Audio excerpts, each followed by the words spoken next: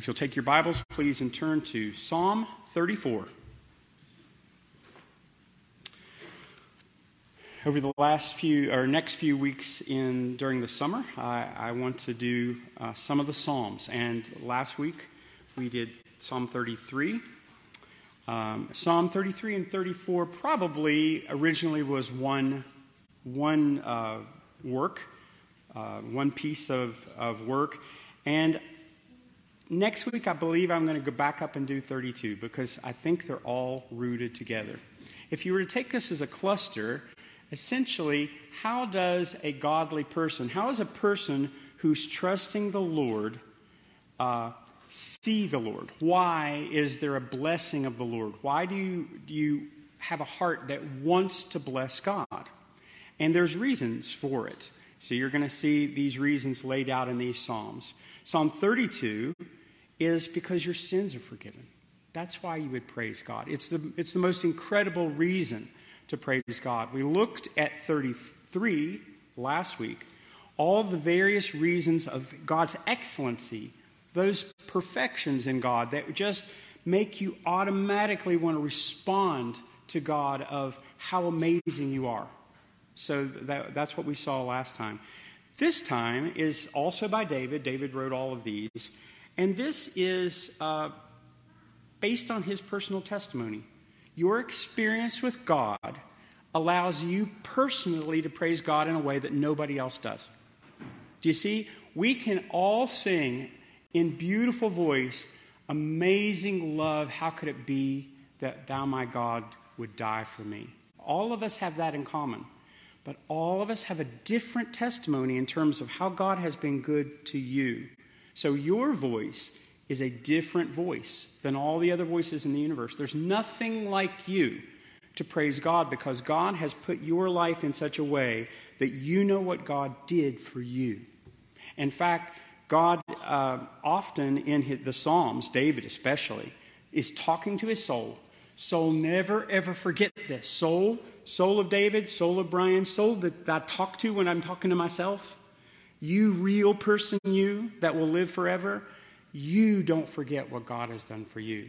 Okay? So in 34, we're going to look at, this psalm is about prayer, this psalm is about deliverance, this psalm has a great story attached to it.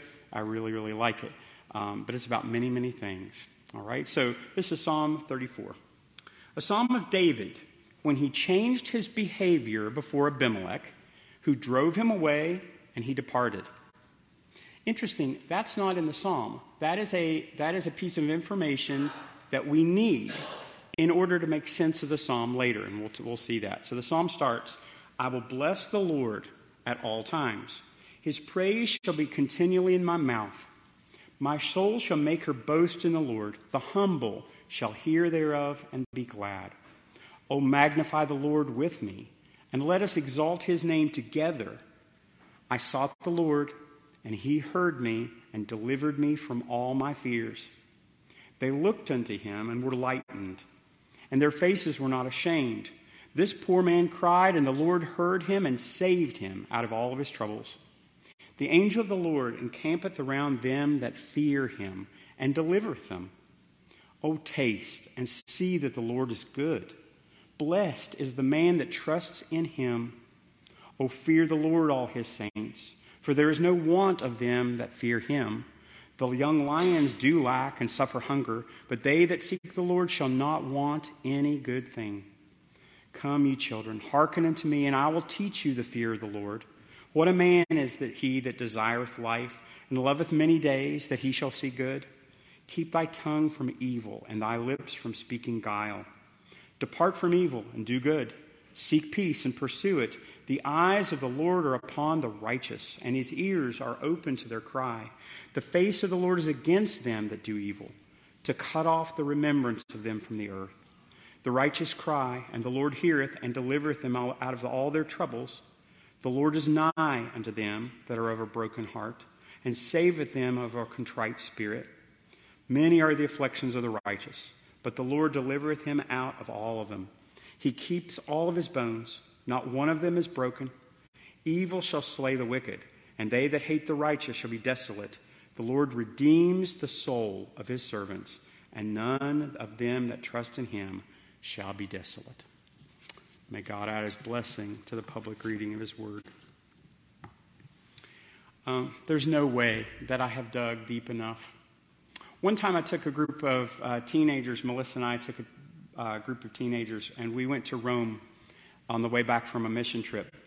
And I wanted to take them to Vatican Museums, which is one of the best museums in the world, but I had teenagers who would rather sit beside a door and talk to each other and play on their telephones than do something cool. And so I'm the one that got stuck at the door.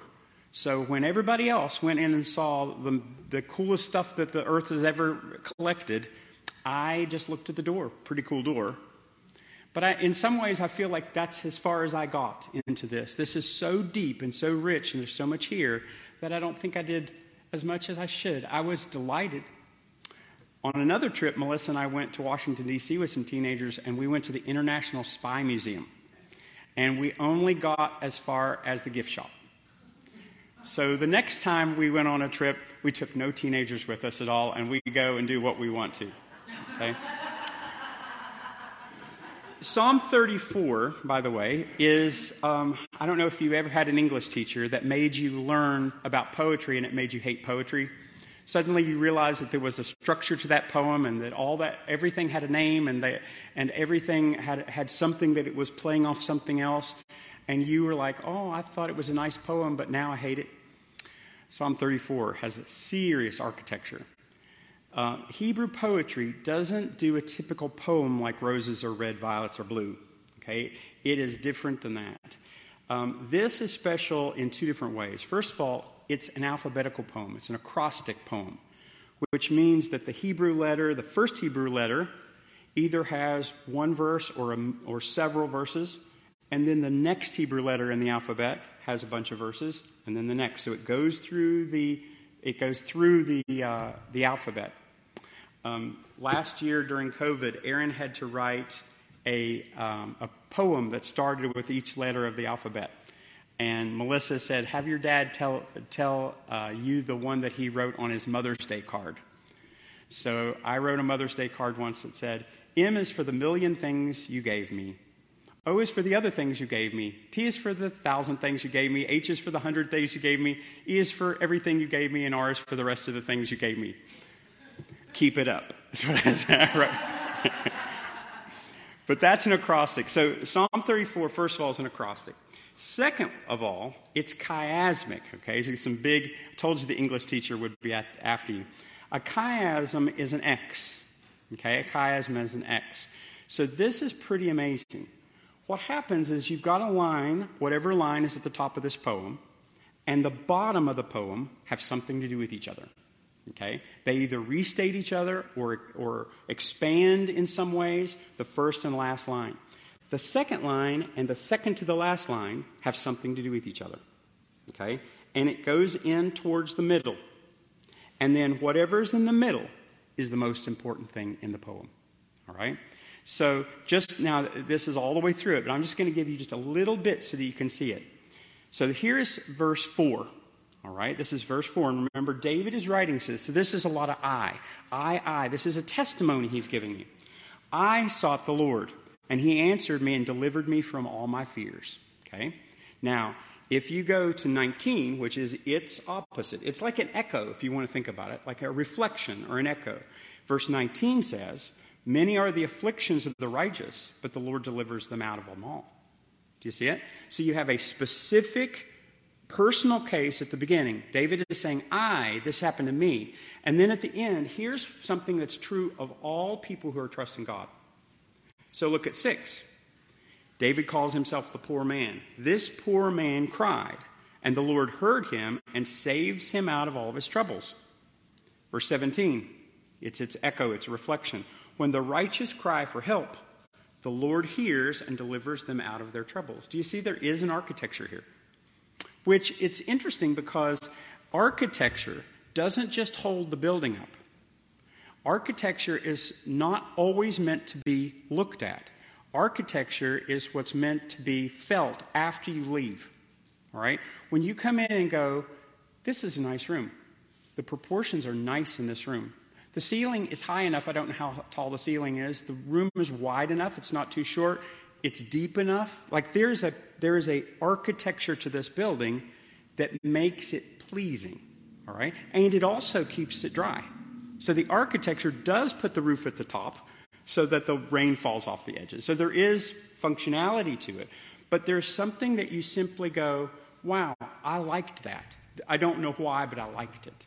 So the architecture of this poem that's holding it together makes you feel a certain way and teaches you a certain way because your mind already dealt with the fact that you did something, and then it hears it again, and you're smart enough in the deep back of your head to simply tie those two knots together. You're like, oh, that's just what this said. It said it in a different way, and it reinforced it without even you knowing it. That's what it's doing. Look at 8. Taste and see that the Lord is good. So 8 is coming closer and closer to the middle of the X. So in my estimation, it's getting more and more crucial or more and more important. Taste and see that the Lord is good. Blessed is the man who takes refuge in him. And then 14, turn away from evil and do good. Seek peace and pursue it. You see, they're back and forth. So God is laying it out for you individually, and then sending you towards something that you think about, consider strongly, and then sending you back with reflections of what you've already learned. He's building it in. He's reviewing it inside already. It's amazing what God is doing in his word. So let me break down this psalm for you. The first 3 verses is a command. It's a call to praise. It's an exhortation. Do something. And it's the idea of do it with me. I'm doing it. I'm in the process of doing it. I'm telling my soul to do it. Now, with me, do it. Let's do this together. Let's have a corporate. Okay? Why do we come together as Christians? Okay? You've either worshiped or you haven't. You've either worshiped God already or you haven't worshiped God already. And you are in families. You've either worshiped as a family or you haven't worshiped as a family. To come together as worshiping families who are made up of worshiping people and then say, amazing love that God would die for me. Suddenly there's power. It's more than just the sum of its parts. It is magnification. It's amplification. And it's remembering each other. Okay? I'm going through a time, says every soul in your turn. I'm going through, I need you, and I need to watch you genuinely praise God so that I'll do it too. We stir each other up to love and good works. That's our purpose. That's why we come together. And that's why we want to be together, and that's why we miss each other when we're not together. That's why we miss each other. It's not as rich. It's the same tune with no harmony. It's the same ingredients with no cake attached. Okay? It's good, but it's not as good as it would be. That's the idea. It's together. So he calls people to worship. Then he gives his testimony. So from verses 4 through 7, he's giving his personal testimony. This is what happened to me. This is the experience I've had with God. God is eternal, and I'm a vapor. But I've had this experience with God until my dying day. It didn't not happen. I can't make it not happen. God did this in my life. He did these wonderful things in my life and showed me that he loved me. He did these amazingly sorrowful things in my life, and he showed me that he loved me. He said yes and showed me that he was there, and he said no and showed me that he was there. Praise God. Here's my testimony, and it's different from yours.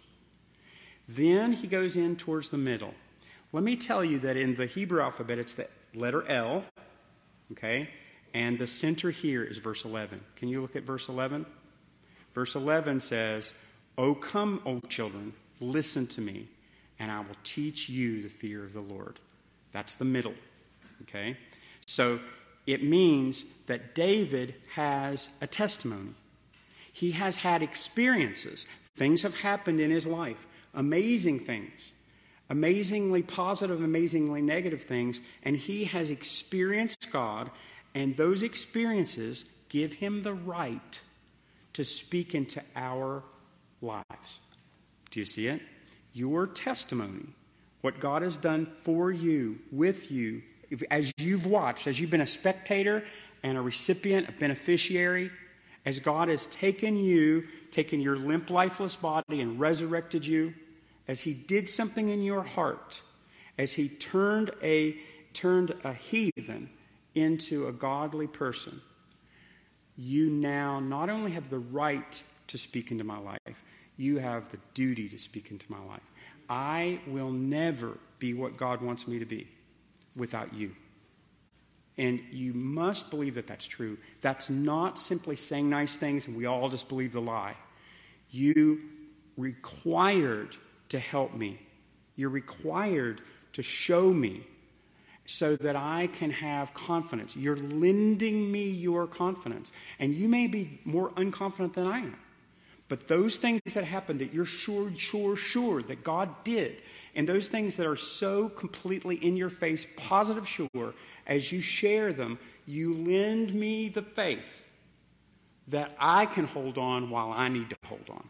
Do you see? And then we just lend each other all of our lives. We lend each other. We spur each other. We're cheerleaders. We kick each other in the rear when we need to. We are kind to each other on purpose. All right? Even if you should know better. We're kind to each other. And we're always doing it in God's honor.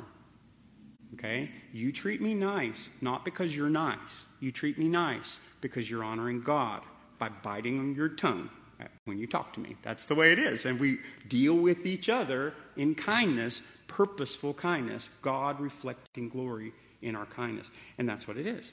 Now, when he speaks into our life, do you see that's why he said, come and let me teach you.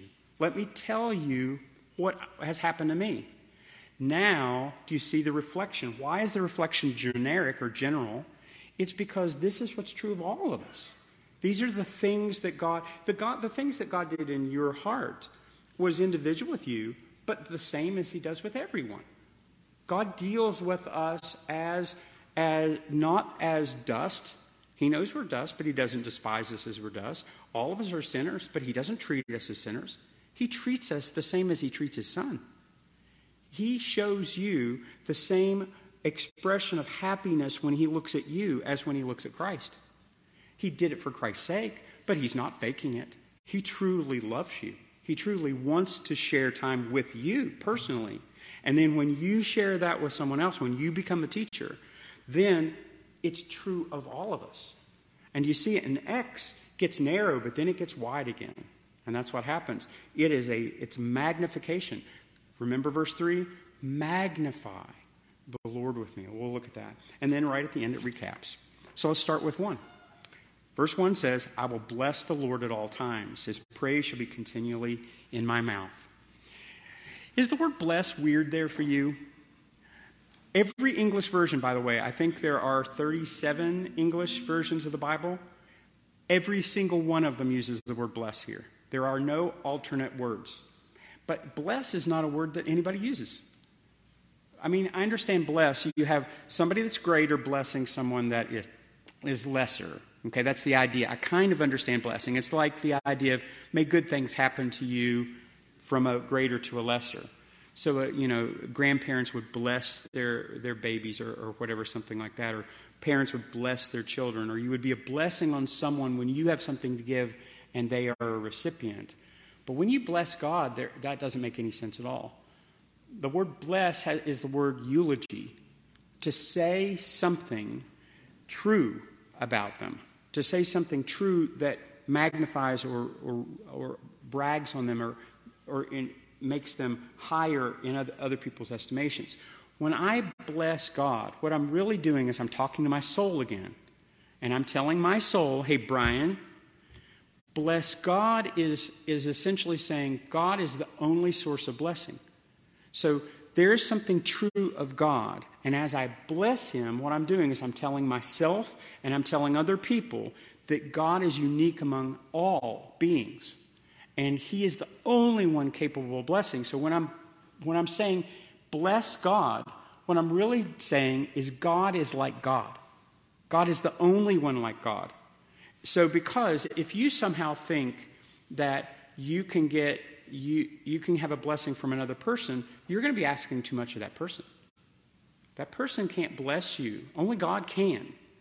And there's lots of people that make too much expectations of others. Okay? One day your daughter that you've worshiped since she was born is going to tell you that she wants to go by herself to the mall or whatever. And you're going to be crushed to death.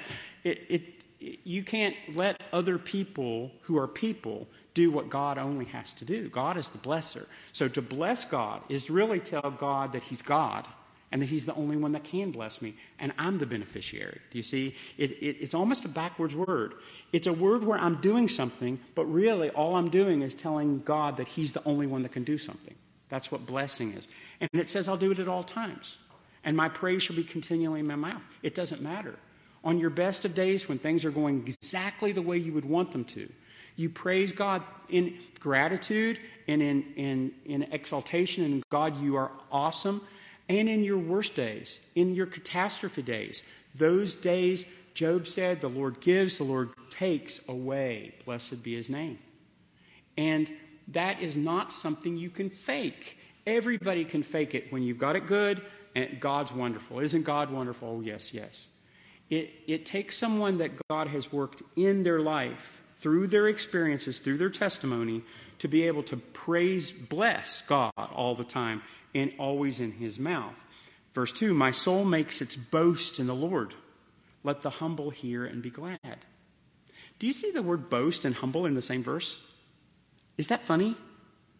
Like boasting and humble has exactly opposite to do with each other. If you are humble, you're humble on purpose. Okay? If you're humble because you don't have anything, that's not really humble. That's being humiliated. Okay? If you're low because you're low, that's not humble. Humble is choice. I choose to be low in honor to God. That's humility. Okay? God is above me, so I am low on purpose. I humble myself under his hand that he might lift me up. So by doing that, that's something that's low. Don't brag. The humble hates it. Someone who's choosing to be low hates to listen to the 45-minute story about yourself. Anybody ever stuck with the boss who wants to talk about themselves, and you're dutiful, obliged to stand there and just go, that's wonderful about you. Okay? If you brag about God, that's what it said, my soul makes its boast in the Lord. That makes the humble glad. Do you see it? When you talk about God's excellences, I'm safe. I feel safe. If because God has worked in my life, I know that I am low in my own eyes and that God is high in my eyes, you brag on him, that's the joy to a heart that's humble. Okay? It's not a different type. This is Jeremiah chapter 9. Thus saith the Lord, let not the wise man boast in his wisdom. Let not the mighty man boast in his might. Let not the rich man boast in his riches. But lest him who boasts boast in this, that he understands and knows me, that I'm the Lord who practices steadfast love, justice, and righteousness in the earth. For in these things I delight, declares the Lord. If you're going to boast, if you're going to brag that you understand me. Because by understanding me, what you're doing is you're truly giving someone else hope. And then as that happen in you, and you might not even know how to say it, your testimony doesn't have to be beautiful words. Your testimony can simply be you put your hand on my shoulder at the right time. Because you know what I'm going through because you've gone through it. You have a testimony. God comforted you. You can be that comfort for me. Okay? A lot of times, the more catastrophic my day, the less I need a lecture. I don't know. I think everyone recognizes that. There's times that you just stand. You don't say a word. You do not say, hey, let me talk. You just stay there. And your staying there is saying, I know that God got me through things, and I've never gone through what you're just gone through. But I'm just going to stand here, and that presence is a comfort. That's a comfort. You are encouraging someone. And there are times that I do need you to just hit me over the head and talk to me and say, listen here, buddy, and just talk. There are times I need you to say it. And there are times that I don't. And really, the Spirit, as the Spirit leads you, you'll know. You'll know what to do. You'll know when you... Even people who always blow it get it right when God is working. They get it right. Even the ones who don't get it right very much. Verse 3, magnify the Lord together with me. Interesting word. In my classroom, I have a microscope, but I also have a telescope. A microscope magnifies things, very small things, and makes them bigger than they actually are so that I can apprehend them. Something too small for me to know means that I don't know anything. So I look at something and I magnify it and make it bigger so that I can then make some sense about it. But God's not like that. You don't magnify God by making him bigger so that you can understand him, so you can look at him. Because we're sinners. We're saved sinners, I pray, every one of us, I hope. But even saved sinners are sinners, and we put God in a box. Now, if you are a saved sinner, your box keeps changing. Every day, you're like, oh, I need a bigger box. Like, I didn't know who God was, and I thought he was just this big, and now my box isn't big enough. That's the difference between a saved sinner and an unsaved sinner. But you do not magnify him to make him bigger. He's way more like a telescope. There are stars in the night sky so big that if they were in the middle of where the sun is, the edge of that burning gas would be way out past Jupiter. I mean, we're talking about stars so big that they're hundreds and hundreds of thousands of times bigger than our sun. They're very, very bright because it's a burning ball of gas. And I look up at it and it looks like any other star. It just looks like a star. So if I want to look at that star and study it, I don't try to make it bigger. I try to make it, in my perception, more like it actually is. That star is so big that I can't... Big doesn't even make sense. It's so big. So I don't need to make it bigger. I just need to have more understanding of it. So when we say magnify the Lord, what you're doing is you're saying together, let's together talk in such a way, share in such a way, enjoy each other in such a way that God becomes more and more like he actually is in reality, and not like he is in our reality. In our reality, we can put him in a box. And that's not necessarily because we're all wicked. We are wicked. It's because that's the way our brains work. We want to classify things. We want to organize everything. Everything goes in a class. Everything goes in a thing. There's an envelope for everything in our life, and God is something in our life, and so God needs to be in a box. Well, that's the problem. God doesn't like that. And just out of his own mischievous quality, he breaks your boxes. And some of your testimony is simply God breaking his box. And then you're like, and then you name him. For the rest of your life, there was that day that thing happened. So Abraham named him over and over again. You are the God that did this. You're the God that did this. And if Jehovah this, Jehovah that, there's 25 of these names. All through the Old Testament, people were like, they had an experience with God, and they're like, you're the God that's watching. I'm going to name you the God that watches me. Or you're the God that provides for me. I'm going to name you the God that provides for me.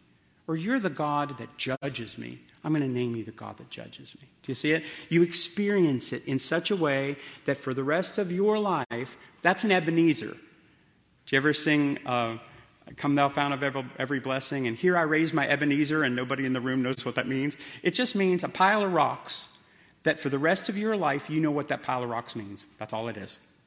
God did something in my life, and for the rest of my life, I can turn around in my path and go, that was God dealing with me about something that for the rest of my life, God's different than he was. For the rest of my life, he's more like he actually is, not in my small perception of him. Magnify the Lord with me. Let's do it together. If you magnify me, your energy passes with me, and my energy passes with you, and we're making much of God's Son. To make much of God's Son changes towns, changes families, changes habits. Making much of God's Son takes away addictions, gives you hope, gives you energy, gives you ability to speak into other people's lives, and then gives you the guts to do it. Okay? So here's his testimony. This is verse 4, sought the Lord, and he answered me and delivered me from all my fears. That was disappointing. When I just told you that verse 4 is his testimony, you're like, that was his testimony? Yeah. Now, if you remember, we started with a phrase before verse 1 that said, a psalm of David when he changed his behavior before Abimelech, who drove him away, and he departed. That means this psalm is a commemorative psalm about an event in David's life. And that's all he wrote. Now, in some ways, I feel cheated. Okay? But it just happens that David's event is recorded for us. Now, I didn't pull these verses up because it's a lot. Let me just tell you the story. This is from 1 Samuel 21. We were in chapter 19 today in Sunday school, so we'll get there in a couple weeks, so we'll get there.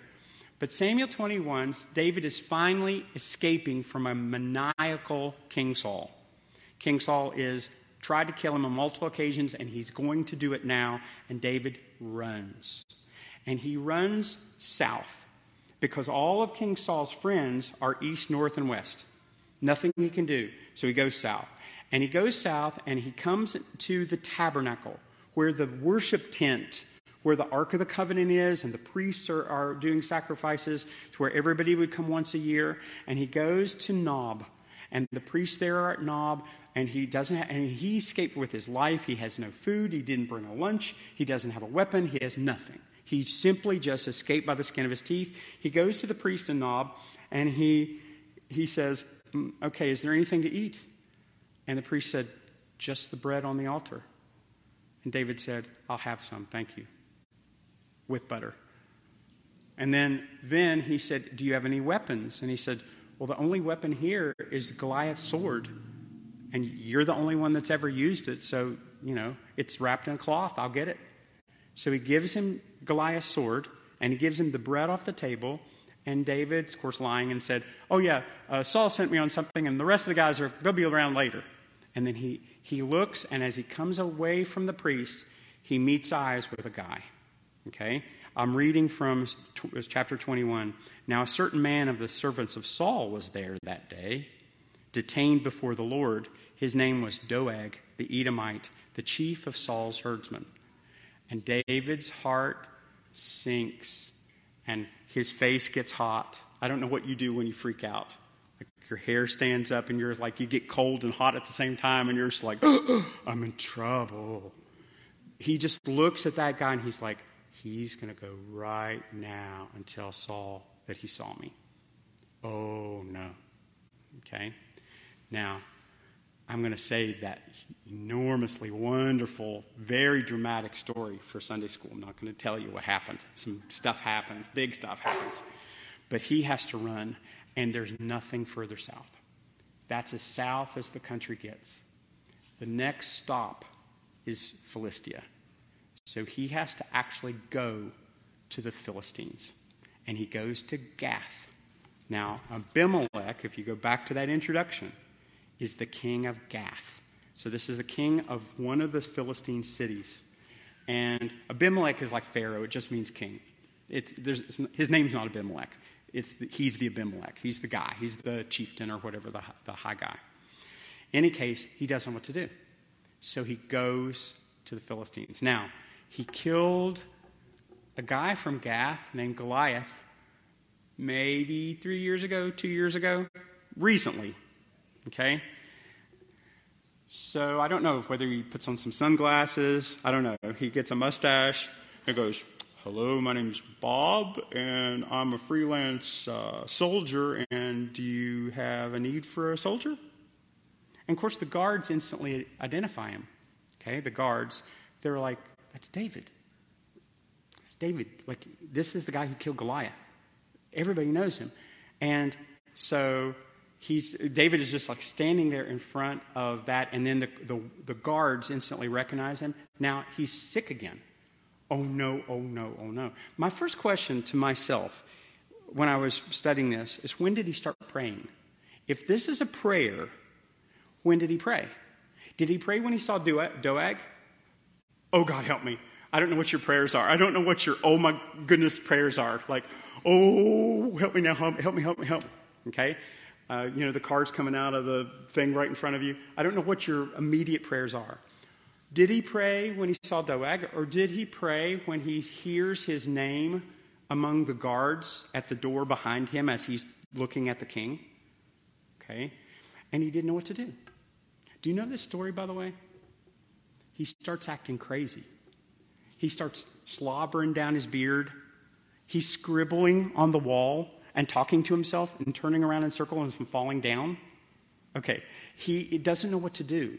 And he decides that what he's going to do to try to save his own neck is to act like he's out of his mind, completely off his rocker.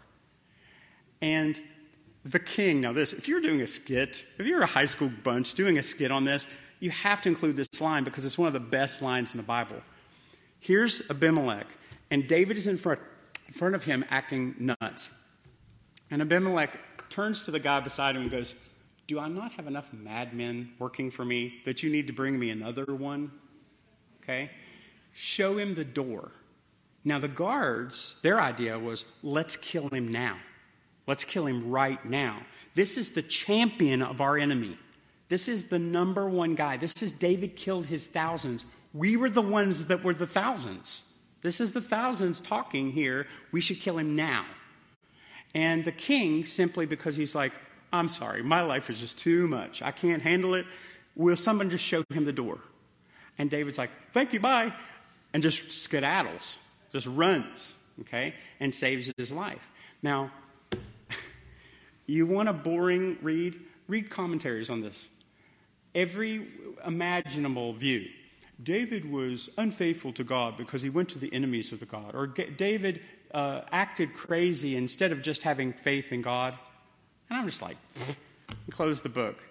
Do you realize God's in charge of everything? God's in charge of everything. And who knows that God didn't just say, "Okay, David, go to the Philistines. And once he's there, act crazy." Now, the other thing that I like very much is there's many people that says, when they read this and it says, a psalm when he changed his behavior in front of Abimelech, that this psalm was actually what he spoke to Abimelech. That he wrote this on the spot, and this was his prayer. And I tell you, that gave me chills when I thought of that possibility, because what's happening to a person like Abimelech, you talk about God being God, that's going to sound crazier than if you're dribbling on yourself. Okay? Because that idea of, who is this nut? Get him out of my palace. I don't need any more crazies. So his personal testimony for something so dramatic was, I sought the Lord, he answered me, and he delivered me from my fears. Do you see it? Now, sometimes you should tell me the short version, and sometimes you need to tell me the long one. Do you agree? Sometimes. And you'll know, the Spirit will help you know. No, honey, I've lived a long time, and I can tell you, God will get you through this. Sometimes that's all you need.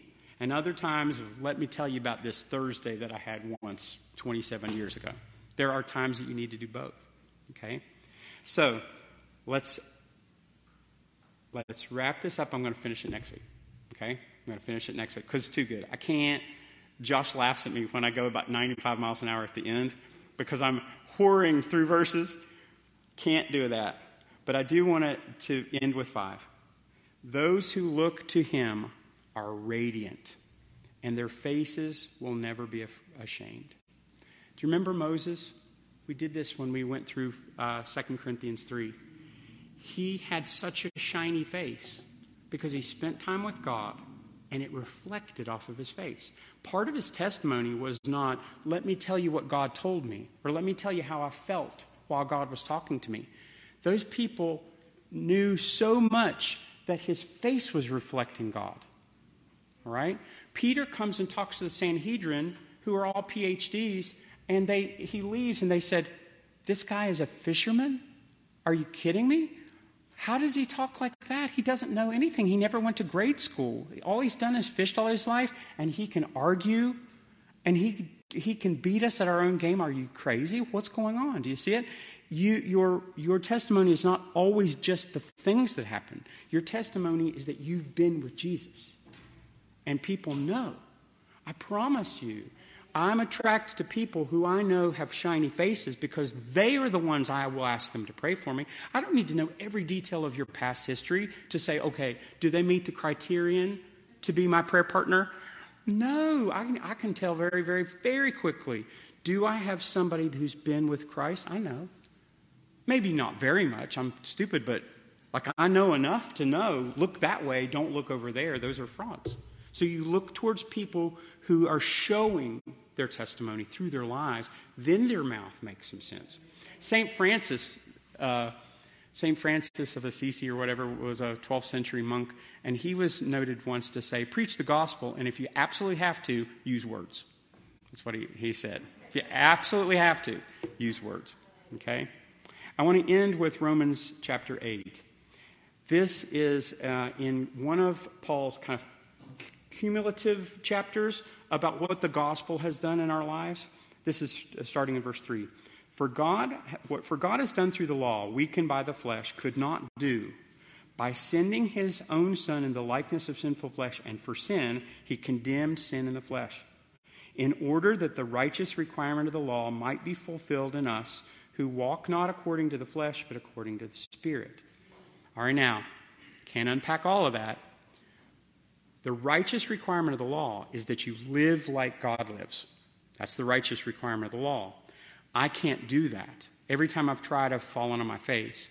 Christ did it and lived perfectly and then represents me before God. Okay? I'm totally forgiven. Now watch. If I walk by the Spirit, by simply loving God in my life, then what happens is the righteous requirement of the law is lived out through me. Do you see the shine? The shine is God's shine. It's not your shine, and you get no credit for having a very shiny face. You simply are the guy who was with Jesus. That's it. And it is reflected. Your testimony is radiance that moves from your life because your faces were towards him. You reflect his light, and that impacts other people. It impacts other people. It's part of your personal testimony that's true of all people who have personal testimonies with Jesus. Is that good? Let's pause right there and we'll hold on until next week.